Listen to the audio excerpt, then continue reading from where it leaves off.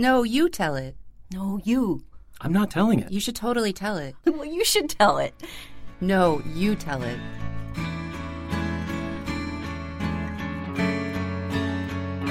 No, You Tell It is a series that switches up the storytelling. So each performer writes a true life tale and then, switching with a partner, performs the other person's story, giving everyone involved the chance to share their own stories and experience someone else's. Breakups can be confusing at times, especially when your heart parts ways with a city. Our first story takes us over the Hudson from New York City to New Jersey, as our narrator reflects on what it means to move on from the place that she's always loved. In celebration of our 10-year anniversary, here's a throwback swap, part of our first alum storyteller show at the Astoria Bookshop. A Breakup Story was written by Julia Granacki and is performed here by Molly Tauger. A Breakup Story. The Beacon Theater at 74th and Broadway is a neo-Grecian beauty, a preserved landmark and an echo of New York's decadent roaring 20s. I never saw the inside of this theater in my 20s. Instead, at the age of 38, after nearly 10 years of living in Manhattan, I am finally here, having somehow never had an opportunity to clamber up its red velvety steps before. Tonight, New York's own Sharon Jones and the Dap Kings is playing, and it feels as though everything I love about this damn city is displayed before me in this gilded theater, with a gorgeous, bald, badass black woman setting the stage on fire with her James Brown moves and her big, joyous voice. I am here because I have found my unicorn, my mystical creature of a man with gingery hair. He is a man who slipped in under the radar just when I had nearly given up hope, having had my fill of bad dates, layered in unsolicited sexting, confused gender roles, who pays for dinner, me, you, or Dutch, and empty conversations. And there he was, with normal interests, complexities, and most importantly, he made me laugh so hard I peed my pants. I did. I peed him. He knew my love of Sharon Jones, so he surprised me with tickets in my stocking on Christmas morning. And tonight it is time to collect, and I am enjoying every minute of the show. He smiles and sips his whiskey. I jump around quite a bit. I find it difficult to sit and stay put when it comes to the Dap Kings. He is my anchor, my calm in the eye of any storm. Even now, as I jump up and down, he grabs the belt loop of my jeans to fix me to the balcony, for fear I might tumble over the edge in a fit of excitement. This night is reminiscent of when we first started dating, with me meeting him at a chosen New York City destination, as though I still lived there, and him commuting in. But in reality, we were just meeting separately after work because it was easier than me going home and coming back into the city. I reflect on our time before we moved in together. I remember the butterflies, the anticipation, and the excitement of seeing one another after being separated for days. Beginnings are always bright and shiny things. People never talk about the middle. They only talk about beginnings and endings, but here I was in the middle. So I asked myself, how is the middle going exactly? And I chew on that for a moment. Earlier in the evening, walking over to the Beacon, I found myself looking up into apartment windows, wondering about other New Yorkers' lives, when something caught my eye. It was unmistakable. Through the window of overgrown plants, facing the street, was a Ghostbusters poster. Can you get more New York than Ghostbusters? A story about, well, catching ghosts, but also a love story. A love story about loving New York and saving it from the Stay Puft Marshmallow Man. And of course, the love story between Sigourney Weaver's Dana Barrett and Bill Murray's Peter Venkman.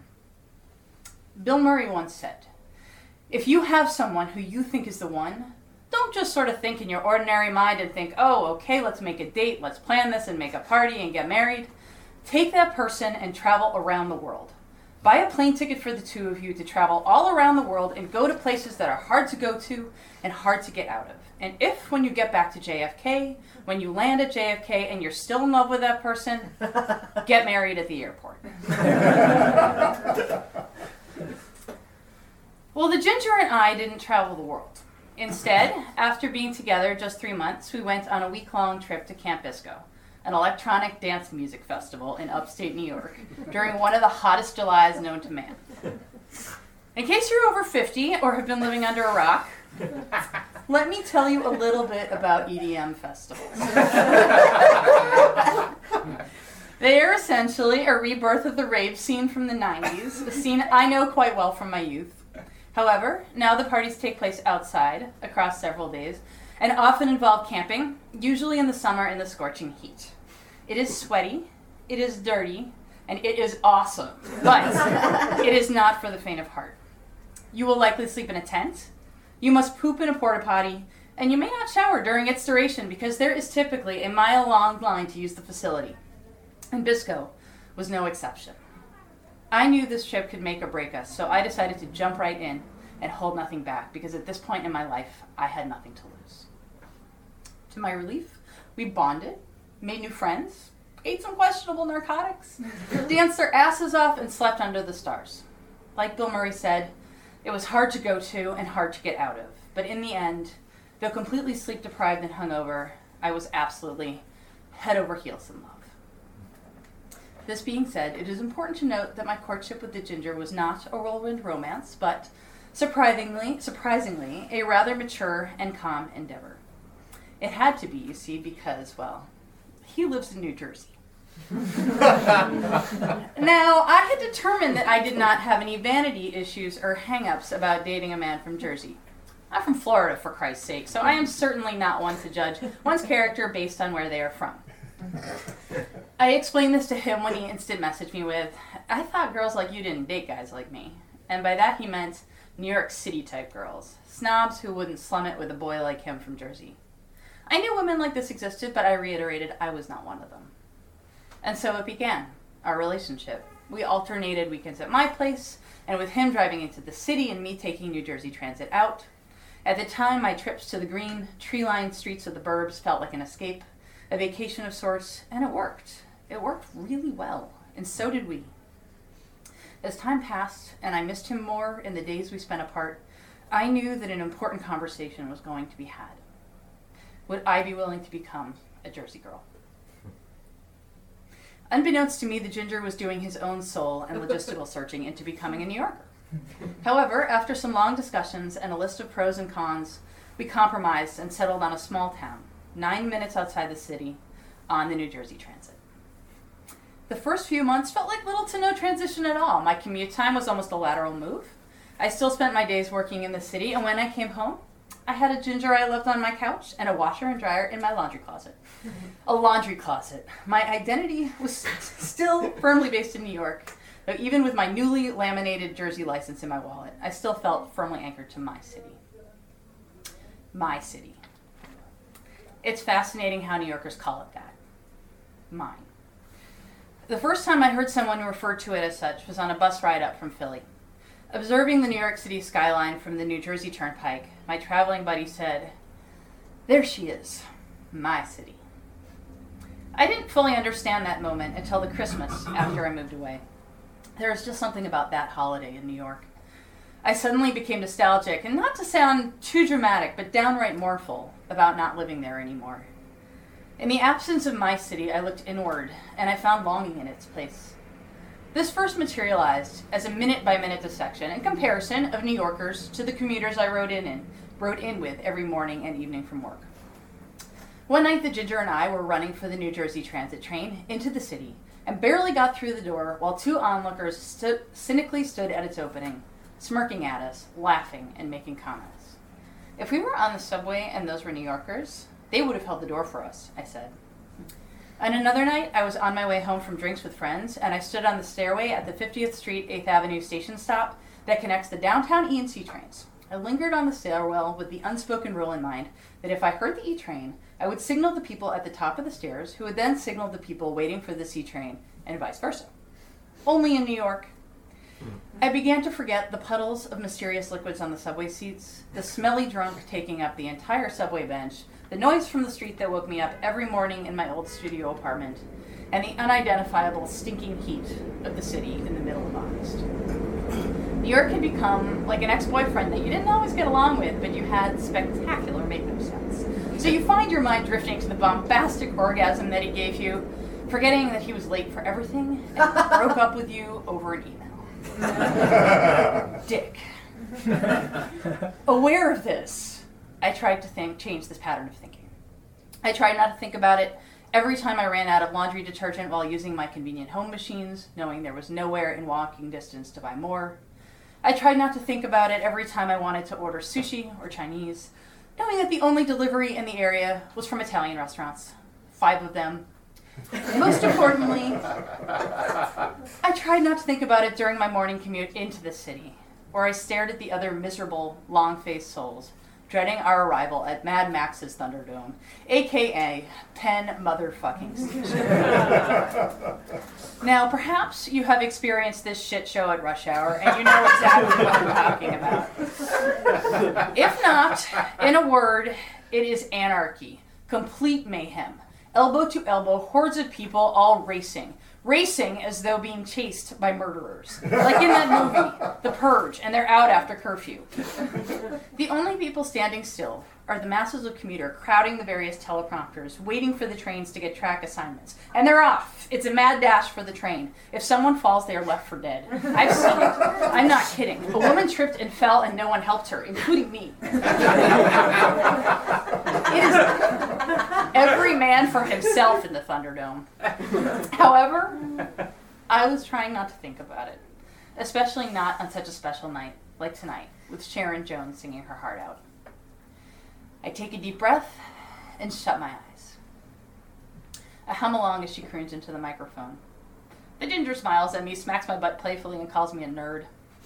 I smile back and begin to sing as loud as I can, purposefully off-key, in response, and he laughs. Ms. Jones wraps up her final song to a standing ovation, and I am so happy and full of joy. I practically float down the stairs as we exit the Beacon. A sense of security and calmness washes over me as the ginger takes me by the hand. And this is what I have in the middle. Over the years, I was afraid that leaving New York would mean I had given up, when in fact, I had grown up. I was making healthy, thoughtful choices, leaving behind the impetuous and sometimes forced decisions of my youth. The ginger and I round the corner to his car, and he steadies me so that I don't take a spill on the ice. No crowded subway tonight. I am relieved. I slide into the seat and settle in for a ride back home, to the place we chose together. There is just the quiet hum of the car while we zip down the snowy streets of Manhattan. When we hit Columbus, the ginger puts his hand on my knee and pats it gently. "What's going on in that head of yours?" he says. "Nothing. I just had a really good time tonight," I say, as I smile up at the Christmas lights, knowing that the time has come for me to break up with my testy, fickle New York. And I'm finally, without a doubt, okay with it. I really am. But we'll always be friends.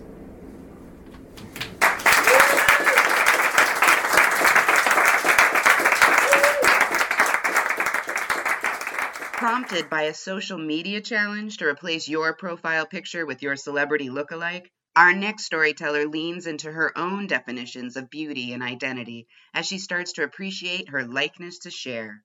Switching it up, here's On Becoming Cher, written by Molly Tauger and performed by Julia Granacki. On Becoming Cher. Around my sophomore year of college, people started to tell me fairly regularly I looked like Cher. You may not see it now, or maybe you do, but in 1994, I had long, curly hair and weighed about 115 pounds. So did Cher, who at that time was prancing around on MTV wearing electrical tape, surrounded by swooning sailors 20 years younger. With my olive skin, long face, and deep-set eyes, I couldn't deny there was a resemblance, physically, if not fashionably. But I didn't appreciate the comparison. It wasn't just that Cher was in her 40s, because at 20 I hadn't yet considered 40. I didn't think of her as old or cougary or know that the boundaries she pushed even existed. I just didn't think she was pretty. Pretty to me was Winona Ryder or Claire Danes, girls with heart-shaped faces and pillowy lips. More immediately, pretty was anyone on campus in a riot girl band who managed to seem sweet while singing about vaginas, or more traditionally, looked sexy in Umbro shorts and had shiny hair and giggled wholesomely. Pretty was an amalgam of what the guys I knew thought was hot. a definition adjusted for each new opinion, but never expanding so far as to include Cher. Cher was narrow and angular, spidery in her Bob Mackie headdresses. It was rumored she'd had a rib removed and pubic hair tattooed on her crotch. Her voice sounded like a dude. So when people compared me to Cher, my response was to roll my eyes and die on the inside a little. Because if I looked like Cher, not only was I unattractive, I was projecting the exact opposite of what I wanted at 20, which was to be the kind of girl that both skaters and frat boys fell over themselves trying to talk to. I wanted porcelain skin, breasts like juicing oranges, and hair that beamed sunlight. It would take years of therapy before I realized the time I'd lost fretting about such things. 15 years of self-actualization later, Facebook is demanding that I replace my profile pic with my celebrity doppelganger. My college roommate, Jen, has already become 90s Mariah Carey. She IMs me through AOL Instant Messenger, which we've now been using for at least 10 years. Be Cher. I type back, do you think people will get it? And my hair is short and straight. I've gained a few pounds. And when I mention that I was once regularly compared to Cher, people say, yeah, I guess a little. They don't see it. Oh, they'll totally get it, Jen insists. They just need to see you side by side. I do a Google search. There are literally millions of Chers, ordered chronologically from teenage Cleopatra to present day preserved. I have to admit, it's 80s Cher, her nose then recently straightened, that bears the most resemblance. I choose a shot of Cher aerobicizing seductively in a shiny turquoise leotard. The response is immediate. I can't believe I never thought of that before. I thought that was you, you hottie. And my favorite, from my childhood best friend's mom, which I read with her clipped Boston accent, you know, Molly, there really is a similarity. It's also around this time that I take up running. This is notable because I've historically been allergic to exercise. But at 35, I've been forced to admit that the pants I've kept because they'll fit again someday are now out of style. Then my friend Alice, a marathoner, invites me for a jog. She's convinced I'll love the stress reduction. I'm sure my lungs will bleed and my shins will shatter. But to my surprise, she's right. After our inaugural outing, I experienced my first post-run euphoria. Salt on the skin, a weird sense of calm. I keep running on my own. And then to my additional surprise, I start to lose weight. In a few months, I'm buff and have shocked myself by signing up for a half marathon. With this new physical confidence, I develop an interest in pursuing the sexual adventures I'd missed out on in my 20s. I begin by taking up with a young hipster who dresses socks first because otherwise he can't get them on under his skinny jeans. A subsequent series of dalliances with men a decade younger causes Jen to dub age 25 my vintage. In rapid succession, I pick up a jazz guitarist and a club promoter and then start dating my way through the internet. I've just turned 36 when I mention over drinks to Alice that this is clearly the year I should be Cher for Halloween. Oh my God, you have to, she says. There is no question this time of which Cher I should be. It's turn back time all the way. I start to prepare by watching the video on YouTube. And should you be too young, too old, or slept through 1989, in the Turn Back Time video, Cher is on the USS Missouri, surrounded by the actual crew who are going apeshit. She's wearing a sheer black body stocking, a V of black fabric affixed from groin to shoulders, jangly silvery belts and necklaces, and a motorcycle jacket. At one point, she straddles a cannon. I watched the video presuming I won't be shocked, that I'll find it like Madonna's Blasphemy in Like a Prayer, kind of lame in retrospect. I find I'm very wrong. For one thing, her outfit is far more revealing than I'd remembered. The coverage is really just the black V of fabric, and it merges between her legs, so when she turns, it's a thong, showing off not inked pubic hair per se, but a fairly prominent ass tattoo. Her body is stunning, and I am mesmerized by the way she brandishes her sexuality like a fire baton, daring the audience to comment, to blink. But I also find it a bit disturbing. There is something lonely about Cher parading through the men. She barely glances at them, and their enthusiasm seems less for her and more about being in a video.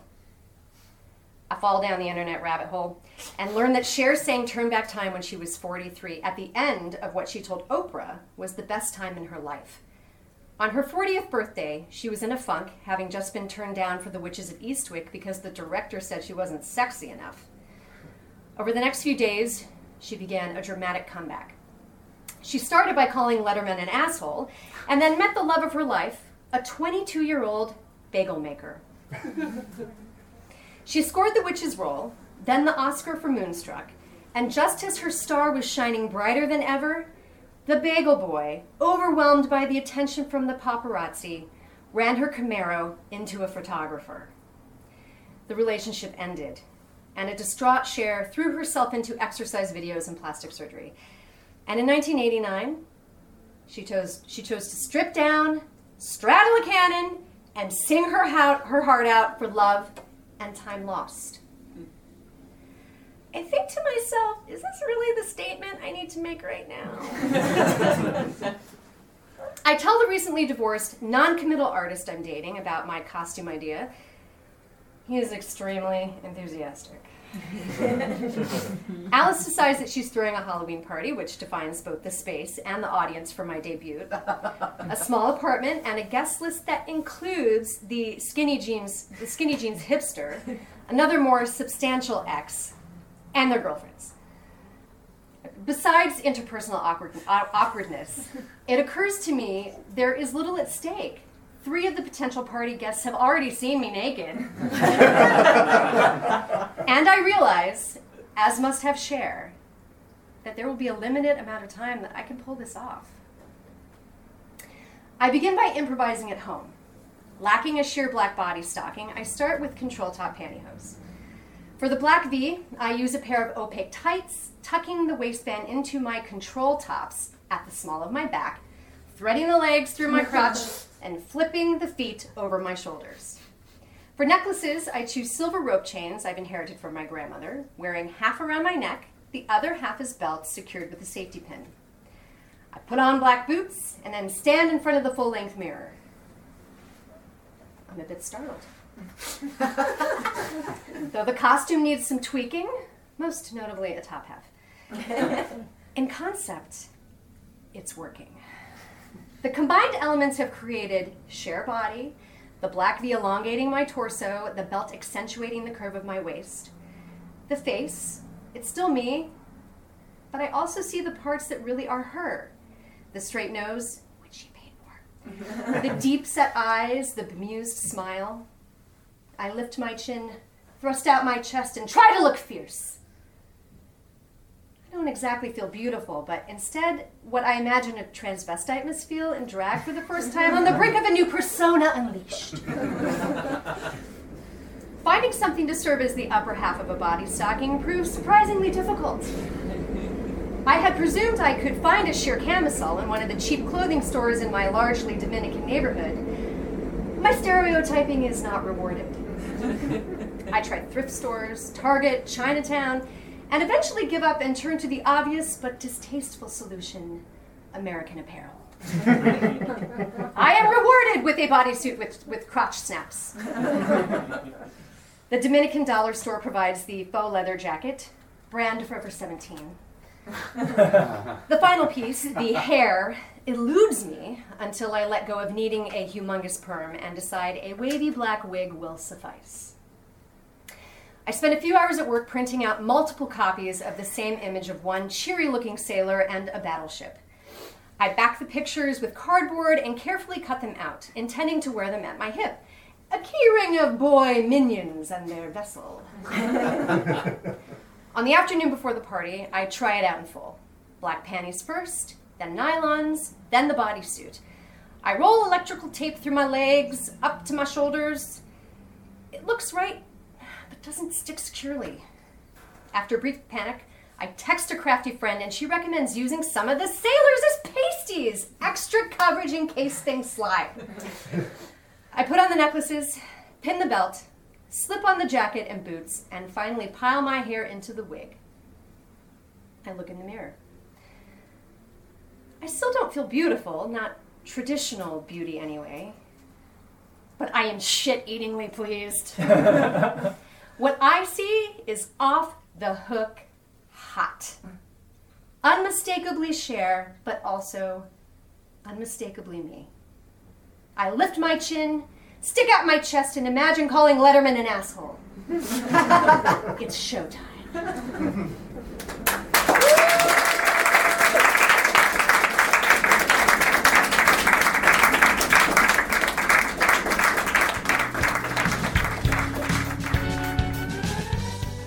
That's it.